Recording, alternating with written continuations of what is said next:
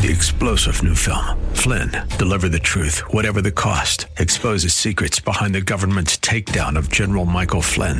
Flynn knew what the intel world had been up to. He ordered the first audit of the use of contractors. This set off alarm bells. He told the truth. He was the most dangerous person for Donald Trump to hire. They had to get rid of Flynn.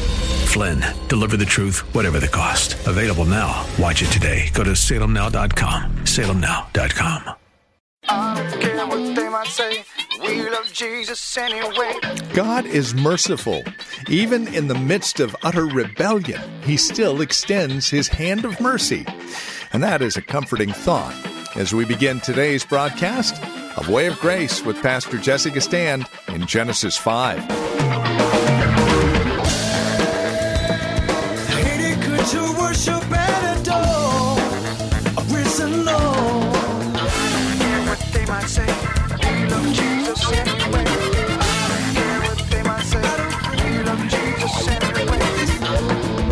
The mercies of God are new every morning, says the psalmist. Why? Well, because we need them new every morning. Welcome to Way of Grace with Pastor Jesse Gistand, who has us back in Genesis chapters 4 and 5, focusing in on the life of Cain, the sacrifice he gave, the unacceptance of that sacrifice, the murder he commits, and even then, God is still extending mercy to Cain. Join us for today's broadcast of Way of Grace. Here's Pastor Jesse. You can turn back in your Bibles, whatever form you have them in, to Genesis chapter 5. I told you God is a merciful God. He'll give you the command when you act a fool. He'll grab you by your nappy head and drag you right on out if He loves you. Isn't He good? Is God good? How many of you guys know that God will drag you out your mess? Yeah, might as well tell it. The only reason I'm safe and secure is because somebody hunted me down and dragged me out. And we know Lot was slow. We know he was slow. We'll get there in about 5 studies. And if you want to know how I'm going to be tracking this out, just read Hebrews, because Hebrews 11 gives us our outline for the patriarchs we're dealing with. We're dealing now with Enoch, because that's the way it unfolds. Okay?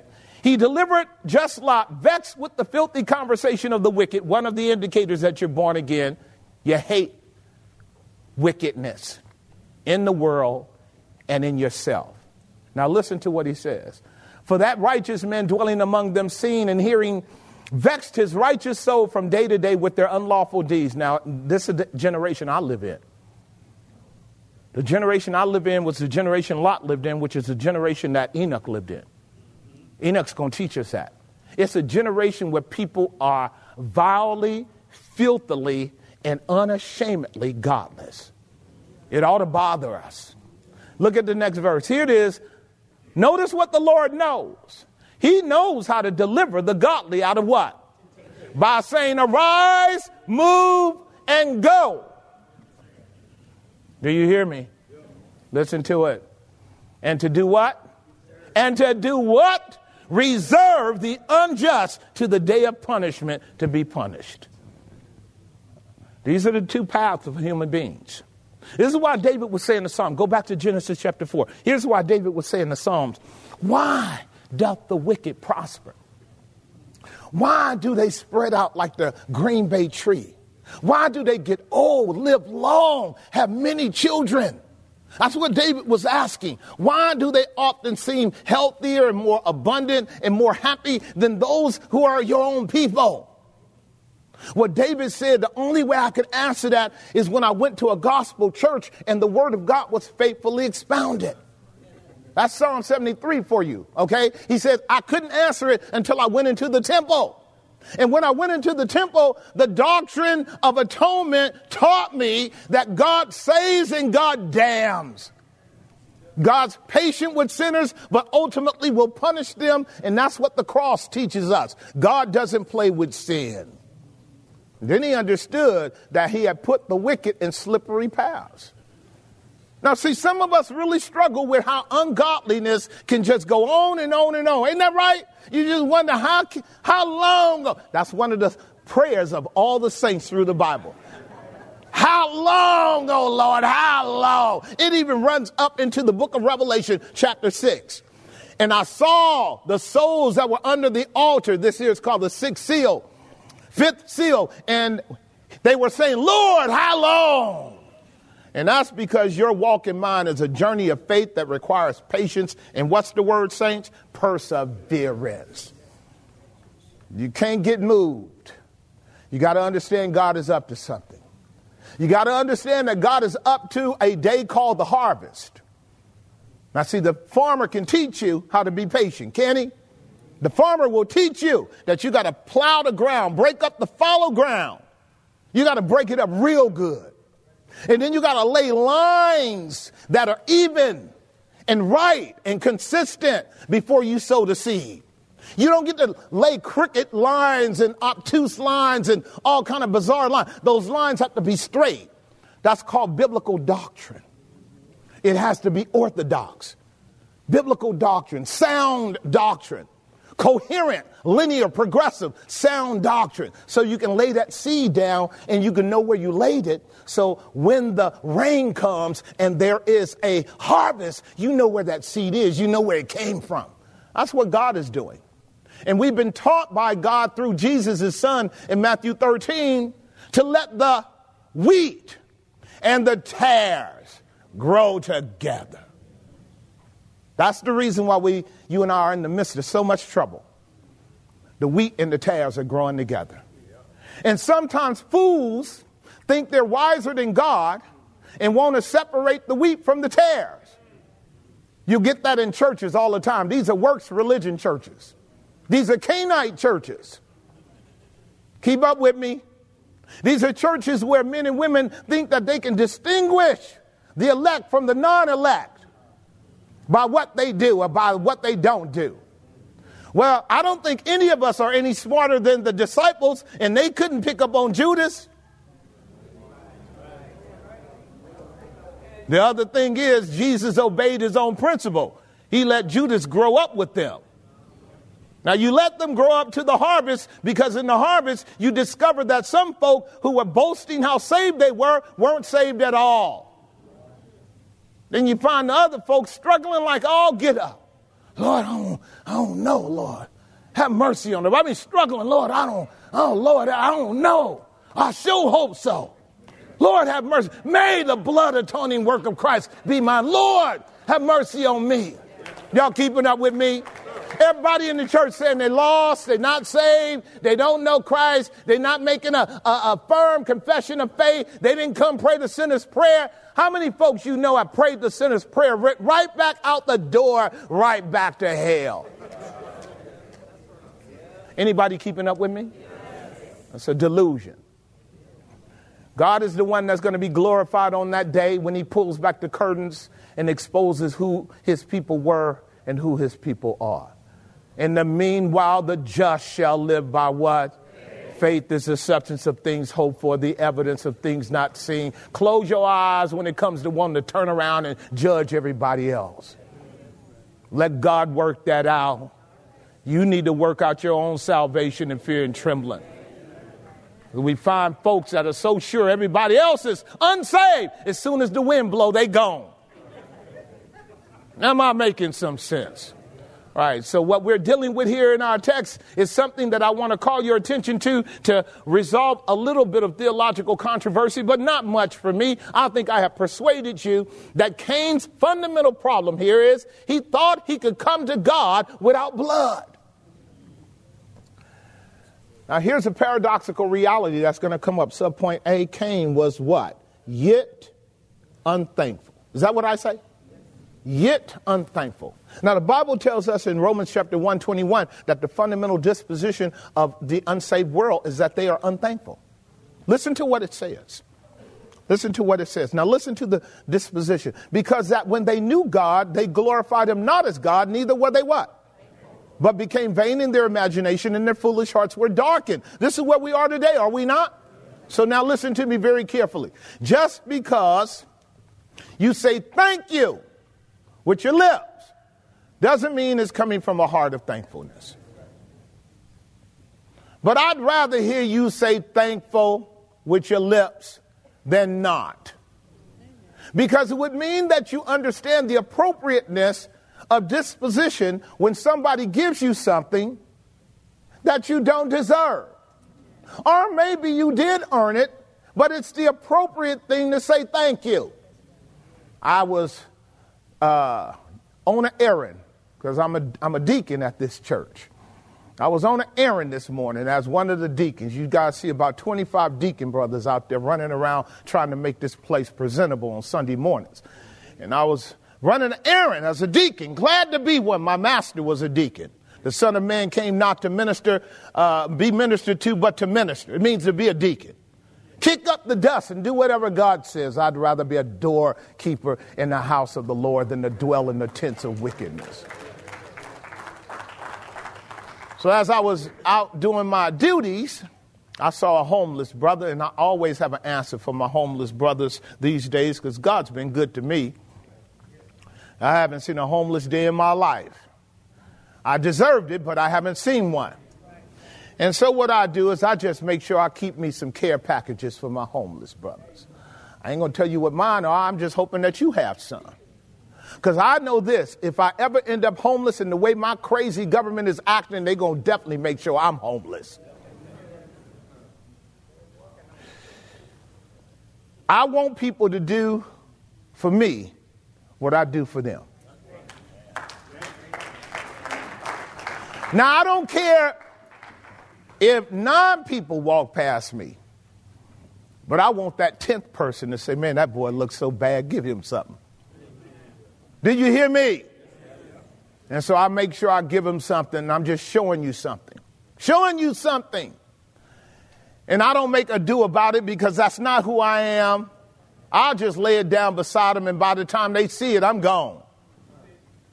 I have yet to see a situation where I have given somebody something and they did not say thank you.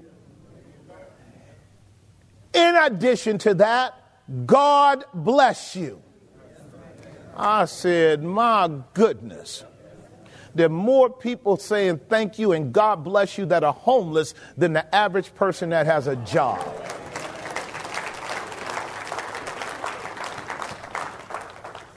Now let me show you church folk in the person of Cain. Cain was yet unthankful in 2 ways. Now, Cain came with a sacrifice that theologically we could argue in the book of Leviticus fell under what we would call the thank offerings or free oblations. Now, a thank offering or free oblation is like when you realize that you've been so materially blessed by God that you just give God some of it back. Like a thank offering would be equivalent to your giving. Am I making some sense? Now, generally, when you give appropriately and it is a thank offering, please listen to this.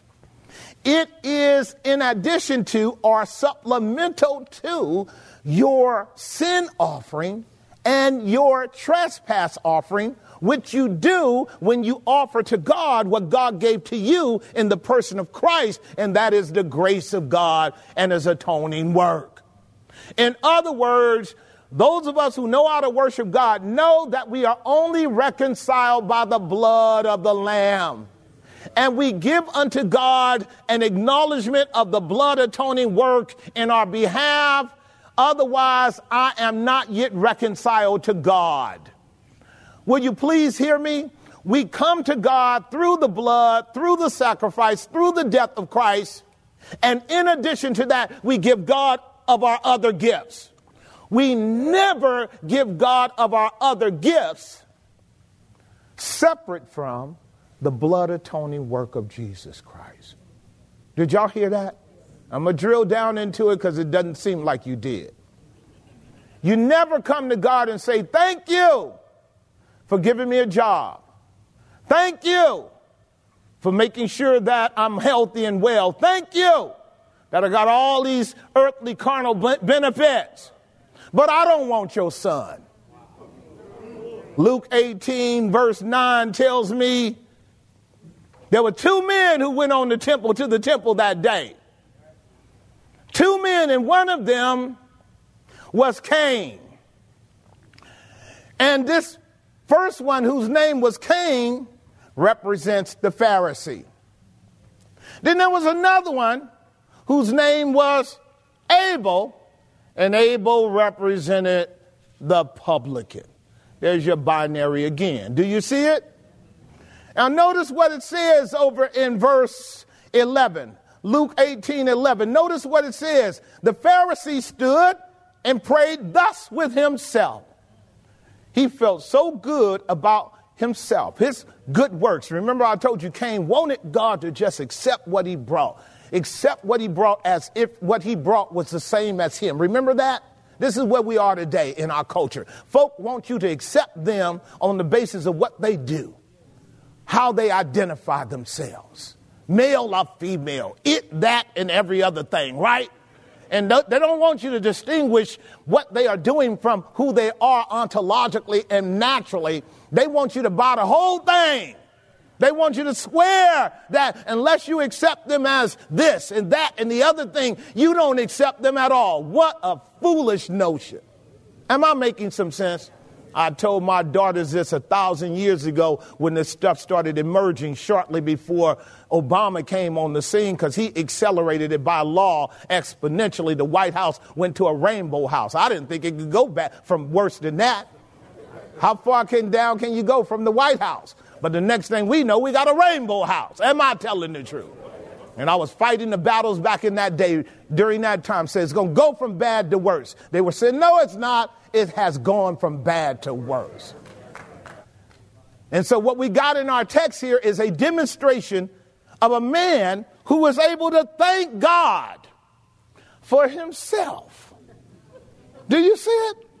Listen carefully.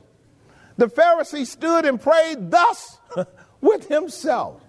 God, I thank you that I, there it is. There it is. Read your Bible carefully.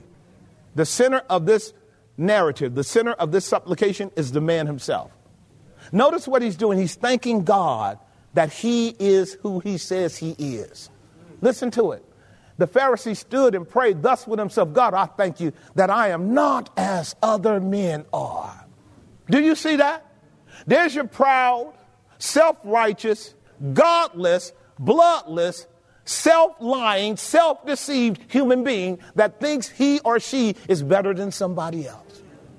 And they're arrogant enough to actually present that corrupt, vile offering to God. Do you see it? You see how deceived they are? Even to bring it to God. I'm so glad I'm not like those crazy folk over there at Grace. I'm so glad I'm not like that zealous woman that's always talking about Jesus.